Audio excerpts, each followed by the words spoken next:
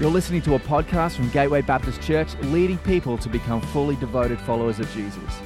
If you'd like to join us or find out more, visit gatewaybaptist.com.au.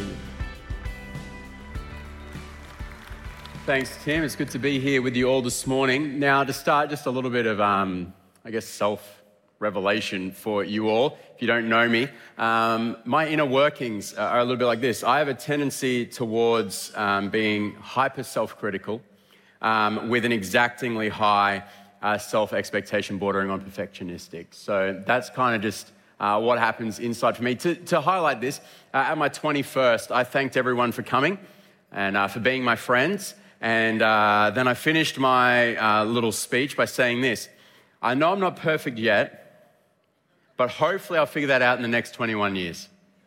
And they say that every joke has a little bit of truth in it. And I think for me, the truth of that was I actually thought, but by the time I got to 42, I would have attained some level of saintly moral perfection. Because, I mean, as we all know, 42 is basically the beginning of the end. So, I kind of hoped I would be there by now. I'm 32 and I got glasses in the last 12 months and my eyes are already failing me. And if you need any more evidence, Tim Lucas is 42. I rest my case.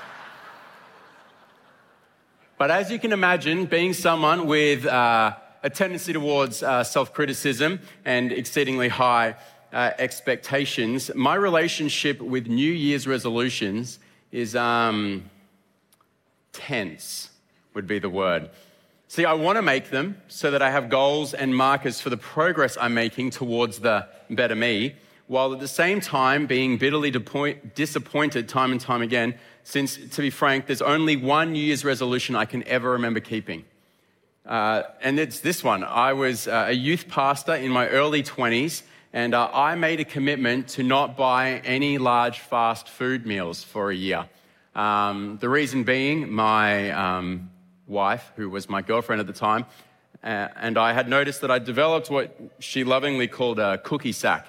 Just here from obviously being a youth pastor where you sit around and you work from a desk and you go and grab coffee with people. But I figured there's no way I can completely cut fast food out of my diet because I'm a youth pastor in my early 20s. Where else am I going to meet my leaders for pastoral catch-ups? Where else am I going to go hang out with the young people? And what else am I going to eat after youth on a Friday night?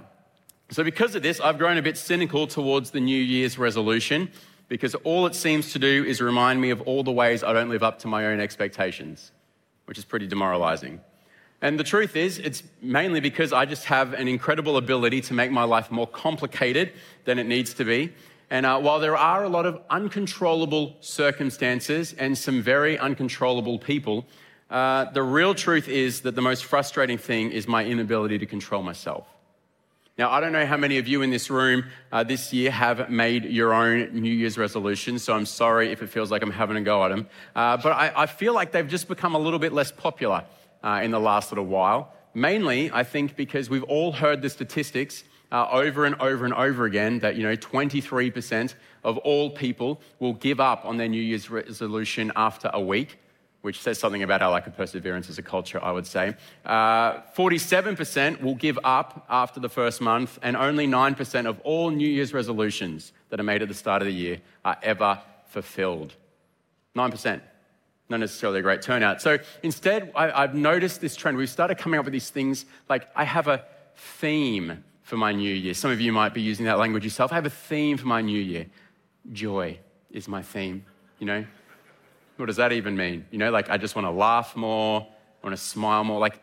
I think it's probably a little bit healthier for us, right? It's a little less diligent and militant. It's a little bit more spacious would be the word I would use in terms of what that can look like.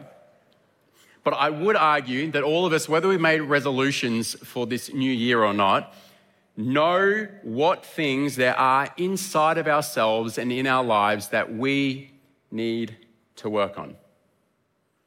Whether for some of you, you go, you know what, I need to be a little less angry. Maybe you have a little bit of a problem trying to control your temper. Because let's be real, phones should just function perfectly all the time. And when they don't, they should deserve to get thrown against the wall. That's just how it goes. Maybe some of you want to be better savers because as much as you try, you keep spending money. And sure, they're all great things. That latest holiday was worth it. But some of you have some larger goals that you would rather be saving for instead. Others, you may have a desire to have a better relationship with your kids or with your parents, but you find yourself judging them and their decisions, or always getting a little too defensive whenever they make a comment that seems like the slightest disagreement with what we have decided to do. Others, we're here because we want to have a better relationship with God. It's why we're here. We're 2 weeks in a row. Normally we come every 2 or 3, but 2 weeks in a row right at the start of the year. We're trying to read our Bible regularly, trying to pray more, all of these things. But, there's a question like, is this really going to stick? Now, it might not be those things, but I'm sure every person in this room this morning goes, yeah, I've got some things that I'm working on. The challenge is that when we want to change something, we tend to really focus on it, and we become really aware of all the ways we don't live up to it. See, Thomas Merton, he was an old Trappist monk. He has this quote that says, the more you try to avoid suffering, the more you suffer, because smaller and more insignificant things begin to torture you in proportion to your fear of being hurt. The one who does the most to avoid suffering is, in the end, the one who suffers most. Which, if we were to use these examples and sub them in, you might say it like this. The more you want to stop losing your temper, the more you realize the ways you get angry. Because smaller and more insignificant things begin to show you your underlying anger problem. The one who wants to control their temper is actually the one who is most aware of the ways they don't. Paul says something similar in our relationship with God happens. He says in Romans 5:20 that God's law was given so that all people could see how sinful they were. Now, this is an interesting one-sentence summary of why God gave the law, but it's more a byproduct. The law came into existence not solely because God was like, I want you guys to see how terrible you are. Thought I'd write it down for you so you could just see all the ways that you've fallen short. But rather, God gave it to his people because he loved them and wanted to guide them into a life that brought individual and communal thriving. But the byproduct is because we've seen these standards, these expectations, this way of living, we also now can see how sinful we are in comparison. See, if you're following Jesus here today, then I imagine the areas you're wanting to work on in yourself may be influenced, and hopefully have been influenced, by who you see Jesus to be, how he lives, how he operates, how he behaves. Or it's been influenced by what you've read in, the Bible, the Word of God. There's been commandments that you've read, or comments that Paul writes where you go, you know what, this is what it looks like for me to be more like Jesus, a more fully devoted follower of him. But here lies the paradox that we have to wrestle with. The more we become aware of the ways that we want to become better, the more we become aware of the ways that we don't measure up to our own expectations or God's expectations. And so the question we are asked and left with is, what do we turn to when we don't live up to our or God's expectations? It's a great question because I think we do all respond differently, but I would say there's probably 3 common ways that we respond when we're dealing with this. The first would probably be this. Some of us might decide to respond with quiet resignation. We recognize that this is now our lot in life. I'm a hothead. It's who I am. I've got a temper problem. This is what I'm going to have to deal with. It's just who I am. I'm going to have to deal with it. You're going to have to deal with it. There's no fixing it. I'm 55. It's for life. That's quiet resignation. For others of you, it might be just a little bit of light mental self-flagellation. Just a real beating taking place up there in your old head of yours, listing all the ways you don't deserve to be loved, all the ways you're a failure, and a whole list of other self-condemning statements. A joy for us to sit with. Or some of us will do the exact opposite, and we will project pristine perfection. My life is good. I am good. And you can tell because my shoes are clean, my pants are ironed, my shirt is ironed, and my hair is done. I am perfect. my world is perfect. When really there's a deep-set imposter syndrome simmering away under the surface there. Yet I believe there's another option, another way of living that we can trust in instead. See, in Romans 5:20, that encouraging verse from earlier about the law showing us how sinful we are, continues with Paul saying this, but as people sinned more and more, God's wonderful grace became more and more abundant. For Paul, he sees his failures not as defeating him, nor as fuel for self-rejection, nor as a need to cover up and be insecure about them, but rather for him, his failures are a reminder of God's incredible grace. He continues in 2 Corinthians 12:7-10 along a similar vein of thinking when he says, so to keep me from becoming proud, I was given a thorn in my flesh, a messenger from Satan to torment me and keep me from becoming proud. Now, it's almost universally agreed that this is almost certainly some behavior that Paul knows to be sinful that he's struggling to overcome, can't seem to get on top of on his own. He continues when he says this, 3 different times I begged the Lord to take it away. Each time he said, my grace is all you need. My power works best in weakness. So now I am glad to boast about my weaknesses so that the power of Christ can work through me. And whenever I read that last verse, I always just imagine Paul, because he's quite intense and he seems to be like a man who means what he says, that he actually does go around boasting in his weaknesses. Like he's walking in, meeting some new Christians who are part of the church in Galatia, like, welcome. Oh, it's great to meet you. My name's Paul. I have a temper problem. Like, nice to meet you. That's me. That's how I define myself. Oh, yes, I am an apostle, but it's my temper that's the real thing I'm proud of, like that's kind of his thing. Or he's sitting with friends and they're having coffee and they're talking about their great business deals. And Paul's like, well, this week, I lost my temper 3 or 4 times, a couple of holes in the walls. Some of them weren't even at my house, it's like, what do you mean boasting about these weaknesses? But it's not this thing of him sitting there being like, look at all the ways I messed up. I'm so proud of it. Instead, it's more this boasting and this growing realization that these are opportunities to remember his need for the grace of God and that he can rest in that instead.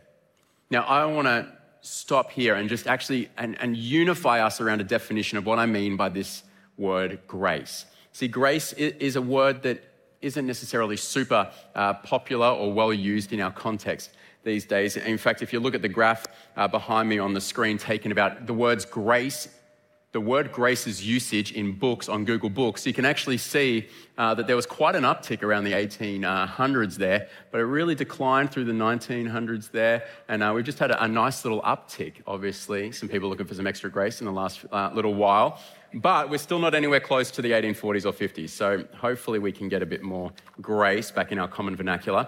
But here is the best and simplest definition I think we should all agree on.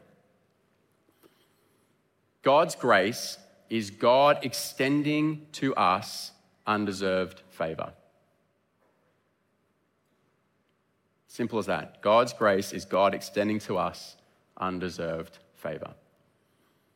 Now, grace is commonly linked with the forgiveness of sins, which it definitely is, because as it says in Ephesians 2:8-9, God saved you by his grace. God saved you by his extending of undeserved favor when you believed. And you can't take credit for this. It's a gift from God. Salvation is not a reward for the good things we've done, so none of us can boast about it.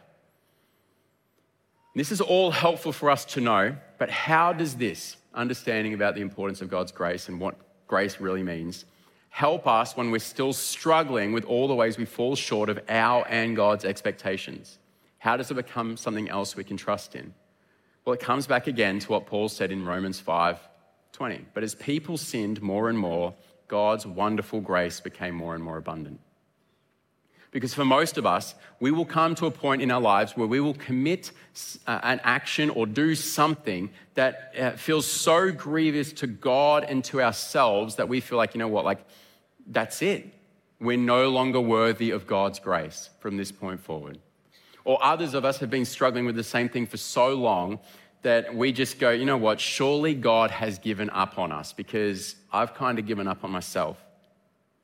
Dane Ortland, in his book Gentle and Lowly, says this. He says, fallen, anxious sinners are limitless in their capacity to perceive reasons for Jesus to cast them out.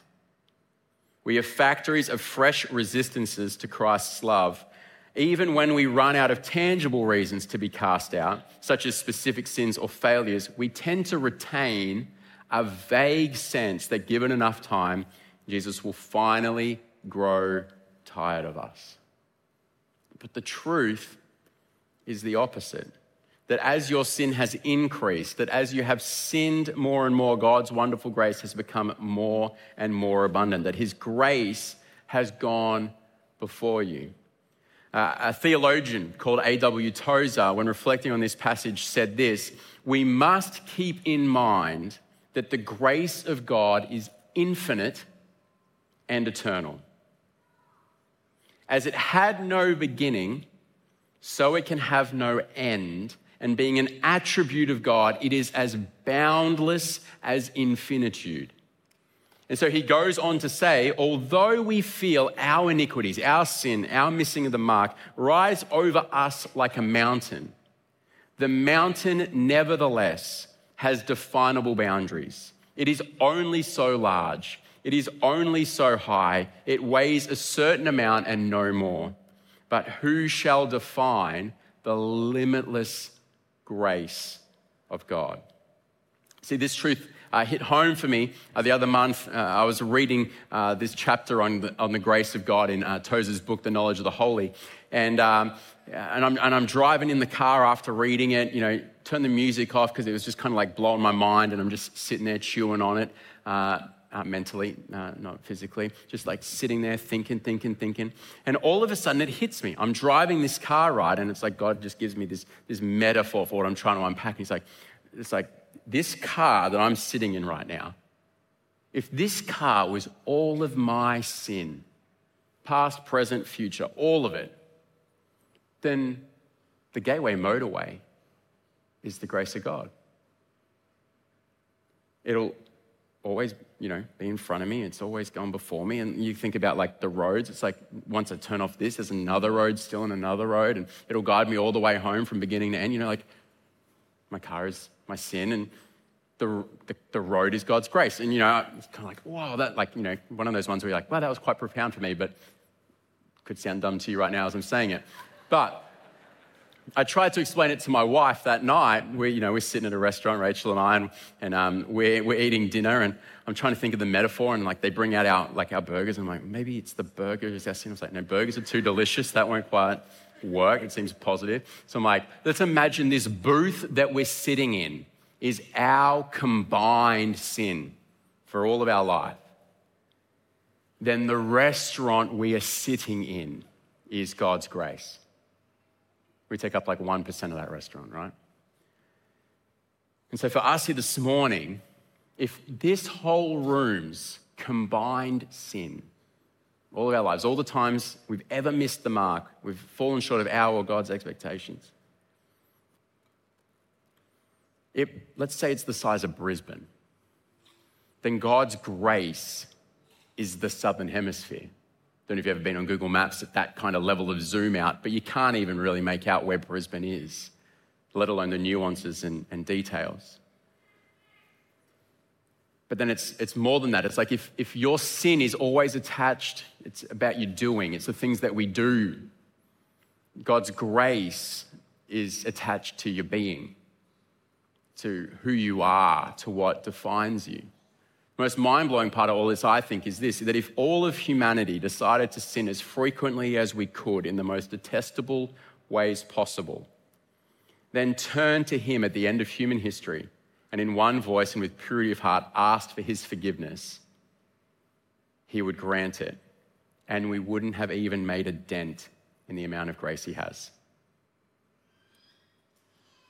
It's hard to comprehend, but our sin is finite because we are finite beings.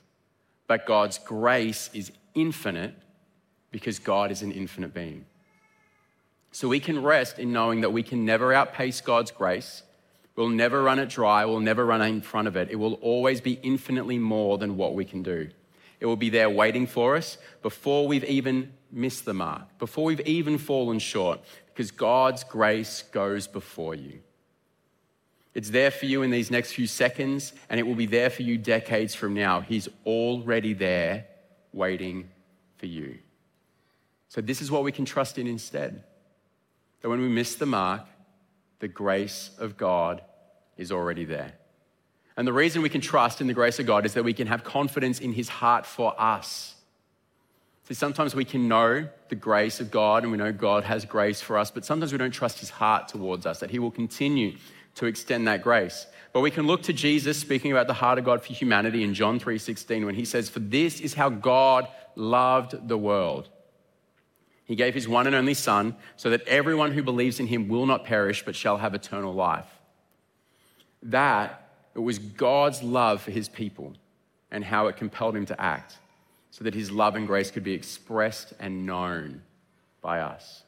Paul then, along similar sentiments in Romans 5 verses 6 to 8 says, "When we were utterly helpless, Christ came at just the right time and died for us sinners." Now, most people would not be willing to die for an upright person, though someone might perhaps be willing to die for a person who is especially good. But God showed his great love for us by sending Christ to die for us while we were still sinners. So we've heard from Jesus what God's heart is to us, but he didn't just tell us, he showed us through his death on the cross. The cross is both the defining act that made God's grace possible for us to receive and the physical expression, the action we can look back on and understand God's love for his people. It's how we know that not only does God have limitless grace, but that he actually wants to extend it to us. We know it because he died for us. He died to show it then, and he still feels the same way towards us now. See, Dane Ortland again says, Christ's heart is a steady reality flowing through time. It isn't as if his heart throbbed for his people when he was on earth, but has dissipated now that he is in heaven. It's not that his heart was flowing forth in a burst of mercy that took him all the way to the cross, but has now cooled down, settling back once more into kindly indifference. His heart is as drawn to his people now as ever it was in his incarnate state. The challenge is for us, at times we feel like we haven't experienced it. But the objective truth is that he has extended it to you. He has given it to you. So we can either choose to live from our felt experiences or from true reality. So you might not feel that you felt God's grace, but he has extended it to you. We know that because it goes before us and it goes on infinitely. We know this because he died on the cross to show us his love, and he still feels the same way now. The hard truth may be that you're resisting it. See, for me in 2022, I had to come face to face with some stuff in my life, and I ended up taking 4 months off work here. And I came to realize that much of my way of thinking, my motivations, my actions were broken and sinful. And I questioned the sincerity of my faith, I questioned the validity of my calling, and to be frank, I actually don't know if there wasn't an area of my life that during that time wasn't revealed for not being what it should be. You know, Paul has this famous passage in 1 Timothy 1:15 where Paul, the Apostle Paul, calls himself the chief of all sinners. And I felt like writing to him and saying, no, Paul, right now, that's me. Things, though, finally started to turn around for me about 3 months in when one night, talking to my wife, Rach, in tears, I prayed the most authentic, honest, and humiliating prayer I'd ever prayed, just asking for God's grace. And to be frank, I didn't have some profound moment of, like opening my eyes and the presence of Jesus walking into the room and holding me, or being transported up to the heavens and hearing from God himself. To be frank, I didn't even have anything mind-blowing. Rather, just what happened at the end of that time of prayer was I knew I'd received the grace of God. The most eye-opening part was that I'd actually spent the previous 3 months not really praying, not really opening up the Bible.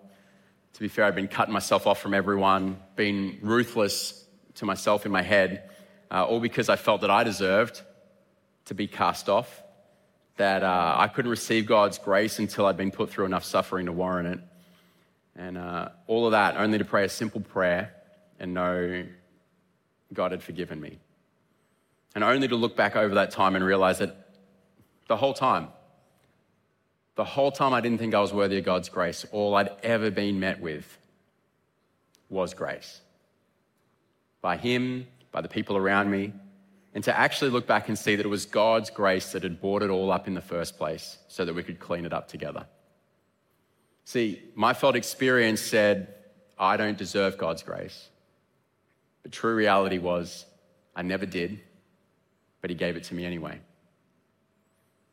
And I don't know where you are this morning, but you might be sitting here feeling like, you know what? I don't deserve God's grace. Well, the truth is, you never did, but He gave it to you anyway. So hope your belief and faith is growing in light of what we've talked about. Because, one thing I want to encourage in us is this. God's grace doesn't just cover your mistakes. God's grace actually gives you a helping hand going forward from them. See, Paul, after finishing Romans 5:20, can see, because he's basically said, we keep sinning, but God's grace keeps expanding. God's grace keeps going. He can see that some people, and maybe some of us even here, in this room or joining online, some of us are thinking the same thing. Okay, so I can never exhaust God's grace. He'll always forgive me. Why bother changing? In fact, it sounds like a free pass. Paul knows that when we sometimes hear about how extravagant and generous and great God's grace is, we can misunderstand it. And all of a sudden, we've gone from not thinking we deserve it to thinking, I can just do whatever I want. But Paul in chapter 6, verse 1, literally just a sentence or two after this, makes this comment. He says, well then, should we keep on sinning so that God can show us more and more of His wonderful grace? Of course not. Since we have died to sin, how can we continue to live in it? See, Paul actually calls us not just to sin, it's, grace will cover it. He actually calls us out of it, to die to it and to live in something else instead, to live in grace. See, this die to sin language is important because death, if you think about it, actually sets us free from all contracts we've made. You can have a 30-year mortgage that you may owe a ton of money on, but if you die, the contract ends. I'm sure some banks might still come knocking, like, hey, you owe us a bit. But the contract's dead. Contract is over. That's why we say till death do us part in marriage. There's a sense of finality to it. But that same reality extends to the contract that we've had with sin in our lives before Christ. That as Christians, as we say yes to Jesus, we say no to sin. We die to it. The contract with it has ended. We're raised instead to live in God's grace in relationship with God through His Spirit. So God's grace gives us a helping hand by setting us free from the power and the authority that sin has had in our lives previously. Because the debt's paid. We don't owe anything from it, but not just that, the contract has been ripped up. So the challenge for Christians is that once this happens, we go on the journey of the besetting sins within us being removed and us doing the work of not letting them back in to control us. Yet grace always gives us a helping hand by showing us how to live instead. See, Paul again in Titus 2:11-12 says this, for the grace of God has appeared that offers salvation to all people. But he goes on, he says, it teaches us to say no to ungodliness and worldly passions and to live self-controlled, upright and godly lives in the present age. It is God's grace that is going to help you navigate your way through life as you work at following Jesus as best you can. See, it's going to help you say no to losing your temper, even when the printer won't print. It will instead show you how to live a self-controlled and upright life, all the while covering you when you have the moments where you do lose your temper and you fall short of who you're trying to be. See, it's going to help you say no to your worldly passions that have been driving your spending and instead help you to learn how to live with your finances in such a way that bring glory to God. While grace will cover you for the moments that the new phone slowly makes its way into your pocket and you part with $2,000, even though you're going to use all the same apps anyway.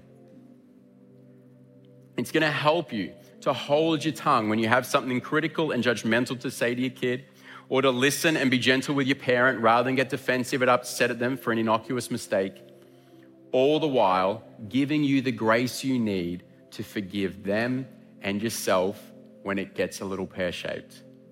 See, it's going to help you follow him by showing you how to live, by prompting you with reminders in your conscience and to give you new priorities, all the while covering you in such a way that you never have to back away from God, that you can be confident that he still loves you and that he wants you to be close to him. See, God's grace goes before you, God's grace comes from his heart for you, and God's grace will give you a helping hand. In 2024, there's no day you're going to go into, no month you're going to face, no moment that you will deal with that God's grace won't already be there. In 2024, you won't be able to outpace God's grace. It is infinitely more than you can imagine. And so as we come into land, we are going to partake in communion together as a church. But before we do that, I actually think it would be remiss of us if we didn't take a moment to provide an opportunity for those of you in the room or online who may never have made a decision to follow Jesus. You've never actually said, you know what, I've missed the mark. I've fallen short and I need the grace of God right now. I need Jesus to take my life. I need him to take control, and I need his grace to forgive me and to help me as I move forward. And some of you, you may not have made that decision, but you're here in church because you're dealing with some stuff in your life right now. Maybe you're sitting here thinking, you know what, there's no way God could love me, or my life's too messed up, or maybe the shame that you're carrying right now just feels too heavy for it to ever be lifted. But I hope that as we've unpacked how good God's grace is, how generous, how infinite it is, that those thoughts may have quieted a little, those feelings may have lifted. I hope you realize that you can't outpace God's grace, that his grace is infinite, it's extravagant, it's generous beyond comprehension. And so what I want to do is actually want to ask us to just close our eyes and bow our heads, and we want to give an opportunity for those of you in the room this morning who may not have made a decision to follow Jesus yet. You might be watching online, and you can do a similar thing. There will be a button that you can click that says, I've decided to follow Jesus. But if you're online, I'd love for you to click that button. But if you're here in the room, just would love for you to raise your hand where you are. When you raise your hand, you're very simply saying, you know what, I agree with this statement. This is something I want. I'm identifying with it. I'd love for you to raise your hand so that I can see you and so that I can lead you in a prayer this morning. So if that's you, would you just raise your hand where you are, just so I can see it? So you can say, look, I want that grace. I need that grace. That's great. I see that hand.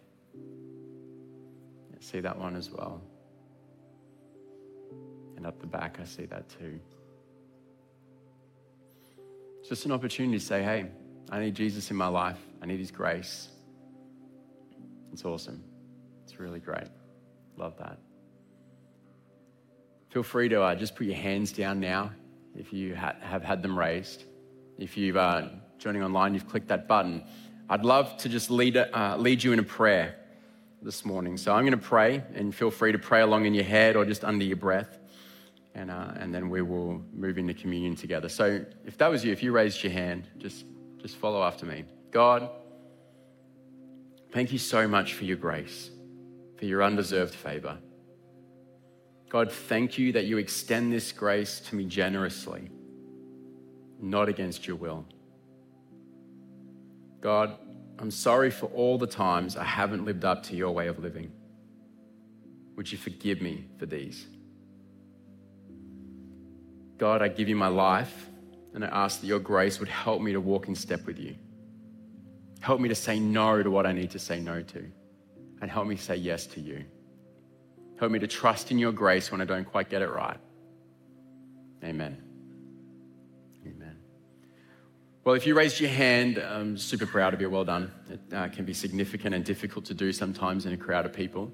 But if you did, we'd love to connect with you and to give you a gift. If that's you, we'd love for you to head out to the welcome desk after the service or to talk to one of the pastoral team down the front here. If you click the button online, I'd encourage you, click to request prayer button, try and get in a chat with an online host. I'd love to talk with you, pray for you, support you as you make this next step. But for all of us in this room, and if you're online, you'll probably want to grab some elements, some juice and some bread. We're going to partake in communion together. See, communion is where we stop and remember the sacrifice that Jesus made on the cross, which is the moment that we can always look back on and know that this is what made God's grace possible. And that this is the moment we can look back on and know that God has always wanted to extend his grace to us. It's a time to stop and reflect on the grace that you've been given for the past, for the present, and for the future. To remember that you're forgiven, clean, and righteous because of what Jesus has done for you. So today I'm going to ask us to just come down the front, grab the elements, the bread and the cup, head back to our seats, hold it. We're going to pray together, and then we'll take the elements to remember what Jesus has done for us. The band's going to sing just quietly over us as we do that. But would you please feel free, stand to your feet, come to the front or to the back, grab the elements, go back to your seat, and we'll pray together in a moment.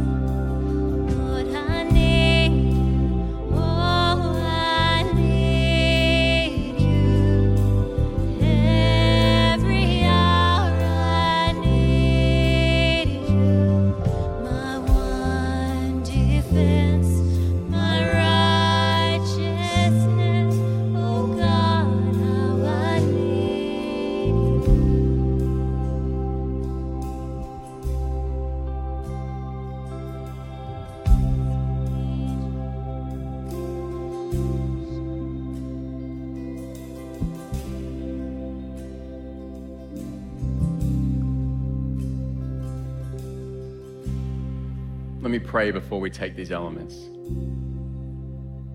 Almighty and gracious God, we gather before you with hearts full of gratitude for your boundless grace. As we take the emblems, let us reflect on the sacrificial love of Christ.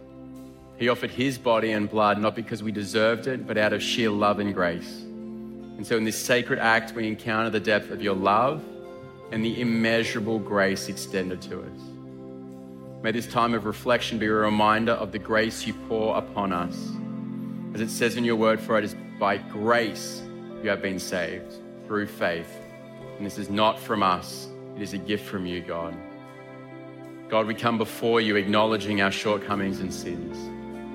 In your grace, forgive us and cleanse us from all unrighteousness.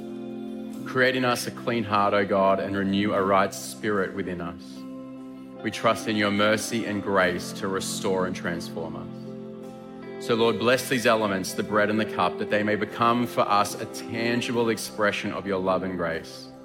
May we partake with humble hearts, recognizing the depth of your sacrificial love.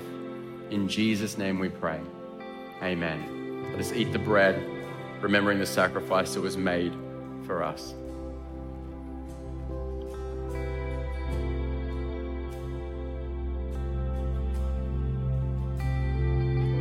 And as we drink the juice, may we remember the blood that was poured out for the forgiveness of sins.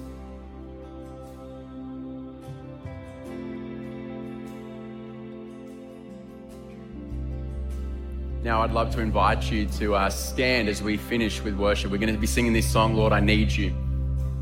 A song that just reminds us of our dependency on God and his grace. It's not a song that's us kind of like calling out like, God, I need you, please. If I sing this loud enough, will you turn your ear and maybe just help me out? But rather, it's coming from a position, a sitting in our hearts of going, well, I already know that you have the grace I need. Lord, remind me how I need you, that you have everything I'm looking for, that you have everything that I need for these moments. So let this be a song for you to just reflect, to sing, to maybe meet with God and ask for his grace for maybe some of the things that are going on in your life. Just take this moment to continue to reflect on our need for him and his grace. Lord, I come and I confess, I'm bowing here, I find my rest, 'cause without you I fall apart. You're the one that guides my heart. Lord, I need you, oh, I need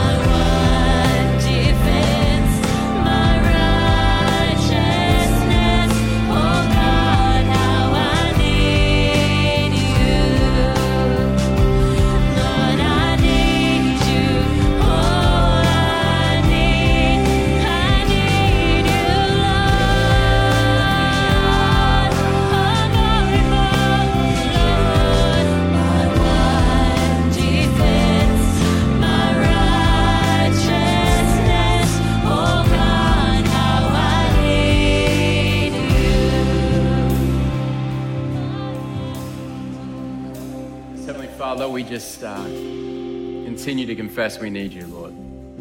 Lord, that it is only by your grace that we are saved. Lord, it's only by your grace that we're sustained. And Lord, it's by your grace that we're helped forward to be more and more like you. God, I pray for each of us in this room and online, Lord, that we would be people who would continue to know your grace and trust in your grace. Lord, that we would recognize that it is infinitely more than what we do, the ways we mess up.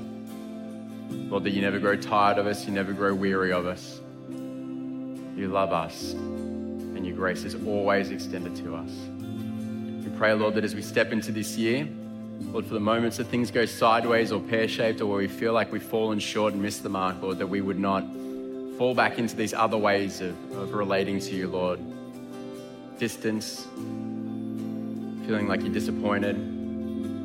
Instead, Lord, we would just come to you immediately, just trusting in your grace and your kindness to us. And we pray these things in your name. Amen. Amen. Hey, thank you so much for being here with us this morning. It's been great to have you here. Please feel free to stick around, have a chat, head to the coffee shop, and we look forward to seeing you on Friday at the campus launch or next Sunday. But obviously, if you need prayer, the pastoral team will be available down here as well after the service. So please make use of that. But we'll see you next Sunday. Thank you. We hope that you've been blessed by this message. We're a growing family, and if you'd like to discover more about where we meet in all our locations and online, visit gatewaybaptist.com.au.